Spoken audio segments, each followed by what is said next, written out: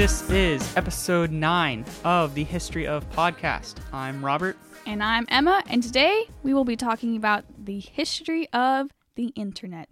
Now, quick note, we do have a YouTube channel, same name as our podcast. Please go check it out.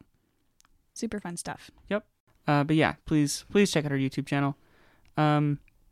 We have something to say before we start the episode, and that is the egg carton count. Oh, yes. And today's egg carton count is 13. I Woohoo! believe 13 at last count. So yes, we're moving up. It's better than last time. they say it's an unlucky number, but I think this is an exception for sure.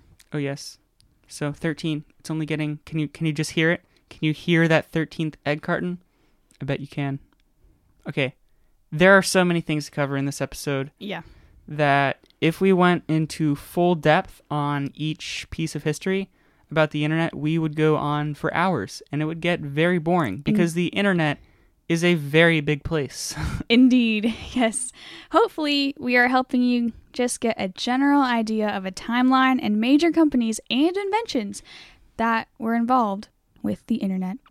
We could probably do individual episodes on each thing we discussed today if we wanted to. We're just skimming the surface. Yeah, and since this episode has so much to cover, I thought I would just name a couple things at the beginning that we won't be diving that deep into so that you don't say, oh, you forgot it. No, we didn't forget it. We just didn't believe that these things were essential to the internet episode, because this is already a very long episode. 'Tis. So these things are hacking, spam email, major algorithms including Bayesian filters, emojis, viral videos, online games, webcams, GIFs, the dark web, advertising banners, Netscape, Lycos, OpenDirs, tell me if I pronounced that wrong, ICQ, Adobe Flash, blogging, Napster, iMode, LimeWire, viruses, CAPTCHA or CAPTCHA, Wikipedia, video calls, MySpace, 4chan, Facebook, Twitter, downloading and uploading, and Ethernet. Okay. You've been warned. You have been warned. There are a lot of acronyms and shortened words in this episode. Let's start off by giving a little background on how the internet works. So many of us don't question it, we just accept it. So let's dive in. Yeah, there's this thing called Internet Protocol, or IP. Sound familiar? IP address. You have an IP address. Surely you do if you're able to listen to this. And the Internet Protocol is the instruction manual for how computers interact with each other. If you want to get into the nitty-gritty on that, please just go into software development or web development, because that's where you should be if you're actually interested in that. Yeah. Yeah. Anyway, all the information on the internet has a host location. That information goes from the host location or IP address to your IP address by hopping over a series of routers until it gets to your router. Believe it or not, I'm pretty sure your internet router processes a lot of other people's information. Experts, please tell me if I'm getting this wrong. I guess that also means a lot of other internet routers. I think it's a router. Router? That doesn't sound right. I don't know. A lot of other people's process your information. Dun dun. In an example like the cloud, okay, well, I hate to break it to you, but the cloud is not an actual cloud, not in an actual cloud. What? Have I been lied to this whole time? Yes. The cloud is actually a bunch of massive servers in some rural place like Utah where your stuff is stored. Dang, Utah. Then, wow. So Nice. that would be the host location. And then your computer can talk to their... So you store your stuff in their servers. And then that becomes a host location. And then your computer can talk to theirs with computer talk. The computers, whoever you have the cloud with. Examples, IBM, Amazon. Mm-hmm. And then you can access your data and, it can be sent back to you. Amazing. All this internet stuff started out small, as we will discuss in a minute, and we've just kept adding on to it. And it still works. Still works. Now we've gotten our head spinning on an oversimplified explanation of how the internet works. So now let's get into the internet's history. A different kind of internet history. And I think something we needed to discuss for a moment is that the world went on without an internet. It wasn't before I don't know, say in 1940s, it wasn't the total dark ages, so people were still getting along. Like, the internet is important, but it's not, I guess society has become dependent on it. Mm-hmm. But, it's not, the whole world doesn't rely upon the internet 100% per se. So something to mention, no matter what the memes or the CNN interviews tell you, Al Gore did not invent the internet. Although he is in the Internet Hall of Fame, I've got it linked in the description. He's like, there's an Internet Hall of Fame, and Al Gore's in it. This is crazy. I will say he had the government give it a push of development with the High Performance Computing Act of 1991, so that's something. So yeah, it was really just like a lot of funding for research. I've also got that linked in the show notes if you want to check out the details on that. Amazingly, one of today's main sources for this episode is actually the first registered domain name. It's called symbolics.com, and it is the online museum of the internet. Bet you didn't know that existed. I was expecting only to include it as a source because it was the first registered domain name. I wasn't expecting it to actually provide a significant amount of useful information for the research. Pretty amazing. Regardless, visions or ideas for the internet go back as early as, ready, 1934, with a Belgian lawyer and librarian named Paul Otlet. He had the idea or prediction that someday the current being 1934, infrastructure of things like radio, television, and telephone would become a mechanical collective brain. As you can imagine, Otlet's ideas were not well received in his time, but today he is seen as the father of information science. He was actually believed in his time to be a little bit insane, but he's gone from that to the father of information science. It's incredible. I want to talk a little bit about a government agency that used to be called ARPA, which stands for Advanced Research Projects Agency. It got started in 1958 and came out of the space program. Today it's called DARPA. The D at the beginning stands for defense because the agency started focusing on projects more gauged towards warfare. But just going off on a tangent, this agency is out of control. Like, all the technology they develop looks like something out of a futuristic movie. And if you're a nerd who's into robotics, or maybe was into that like IP stuff before, or advanced programming or aviation, that looks like it's out of a sci-fi movie, then please look into DARPA. But the reason we mentioned ARPA, the old version of DARPA, is in the first place is that this agency did some real pioneering when it comes to the internet. In 1962, they had this one thing called the, ready, Online System, or NLS. I guess that's where the phrase online comes from. This online system was a computer with a lot of firsts, like a mouse, information organized by relevance, hyperlinks, and screen windowing. This was a big deal. This episode is not about the history of the computer, but these features would definitely be mentioned these things would be mentioned in a history of the computer episode. But this is the internet, not the computer. But these features that this computer introduced are really just staples and what makes the internet user-friendly today. Later, in 1969, ARPA created the first computer network called ARPANET. It was small, as it only connected a few massive and hilariously expensive but separated computers. Big things start small, kids. ARPANET is considered the grandfather of the internet. In 1975, there was a little startup called Microsoft. And here was the company's original purpose. So there was this computer named the Altair by a company called MITS, M-I-T-S. There was also, and still is, a programming language called BASIC. I'm actually trying to get into programming now, learning a program called Just Basic, which is like the introductory version. But at this time, BASIC was not compatible with the Altair computer. So Microsoft created some software that allowed programmers to code with BASIC on the Altair computer. This was a huge success, and Microsoft branched out to other things, making its own Microsoft Basic programming language. Later, in 1980, Microsoft developed the operating system for IBM's line of computers. By the way, whenever you see OS like Mac OS, that stands for operating system. Yeah, I've learned so many acronyms and like shortened words with this episode. It's crazy.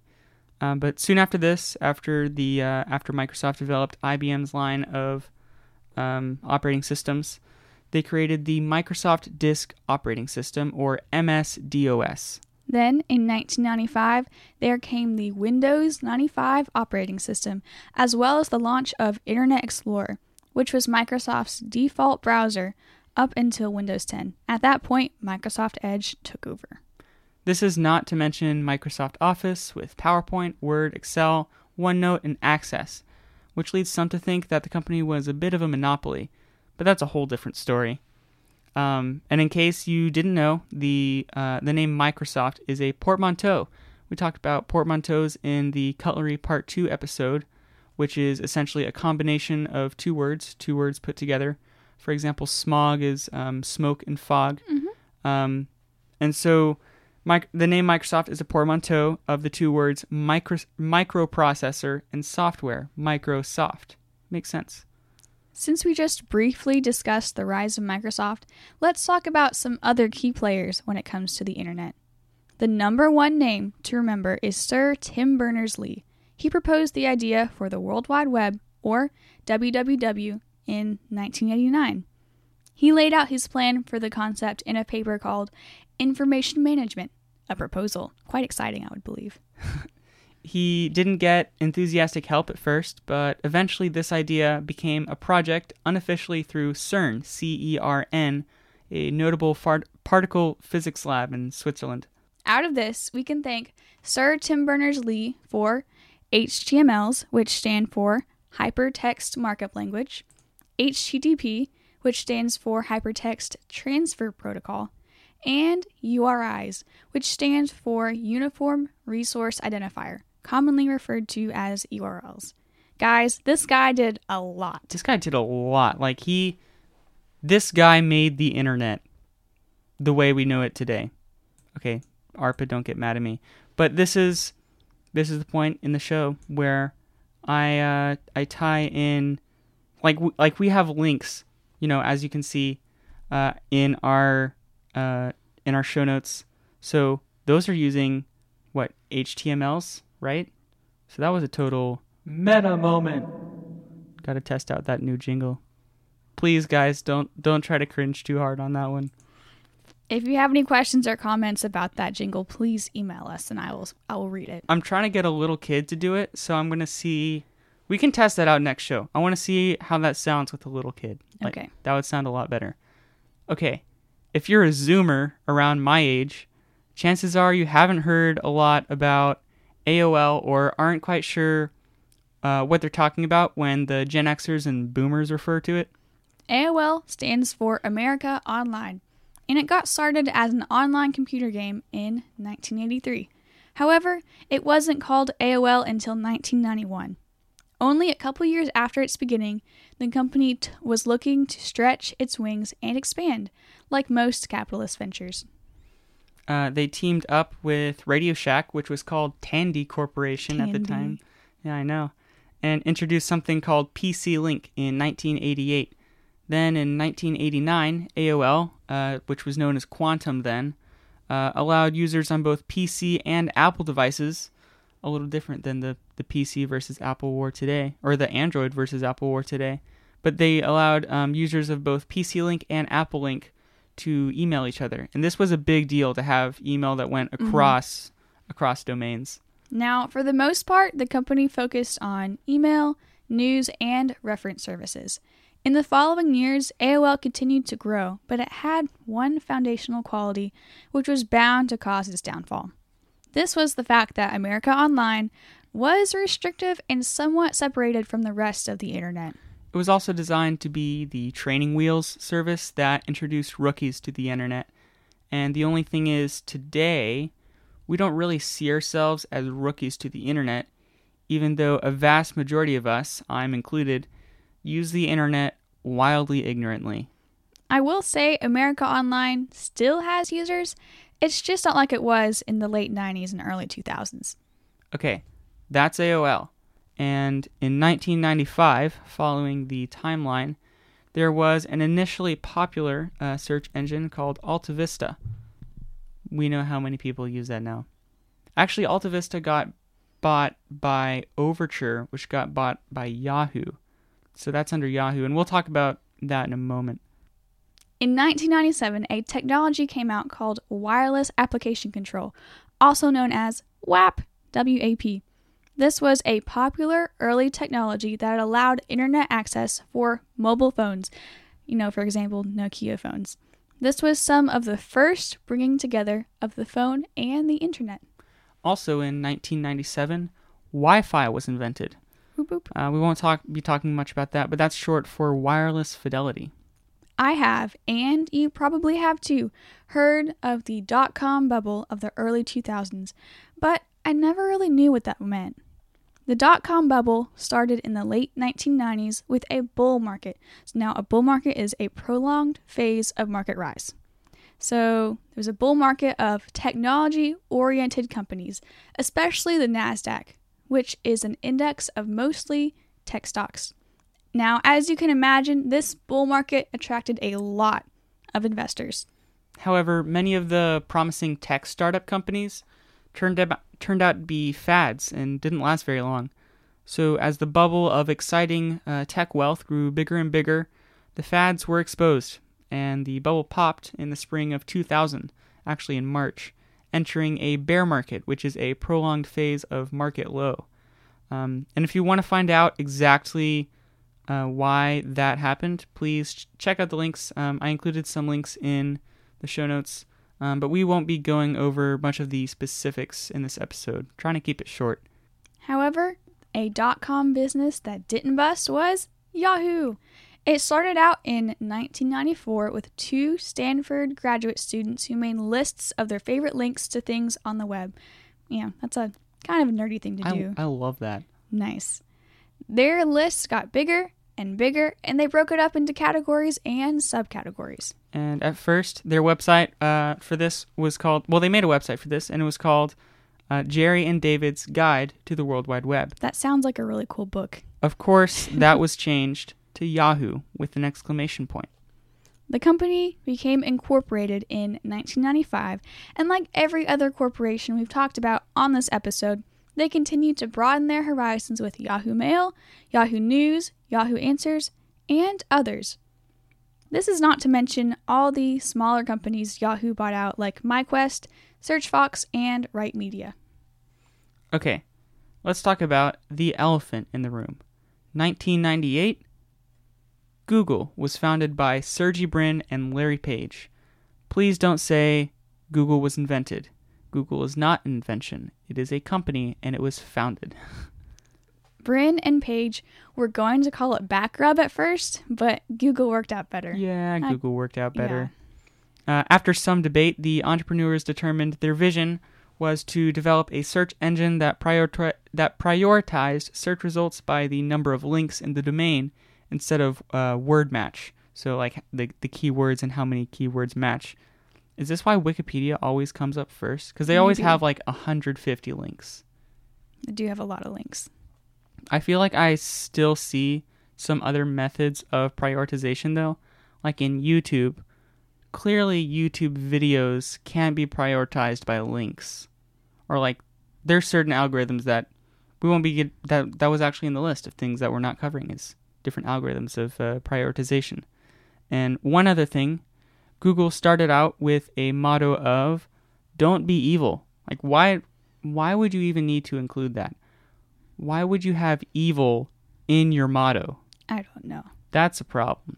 Regardless, with the help of some investors, the company snowballed in popularity and success until about 2000. And then it was like a match in a pool of gasoline. Eventually, Google was handling so much data that they established 11 different locations for data servers around the world. Google bought YouTube pretty early on in the game in 2006, and in 2015, Google went under or became a subsidiary of its now parent company, Alphabet. As you know, we got the transitive verb Google from the company Google. I love how you mention transitive. Yes. It is defined by Merriam-Webster as to use the Google search engine to obtain something about, and there's a parentheses, someone or something, unparentheses, on the World Wide Web. I didn't know, I've always thought this was a fake verb. I didn't know this was an actual verb. Okay.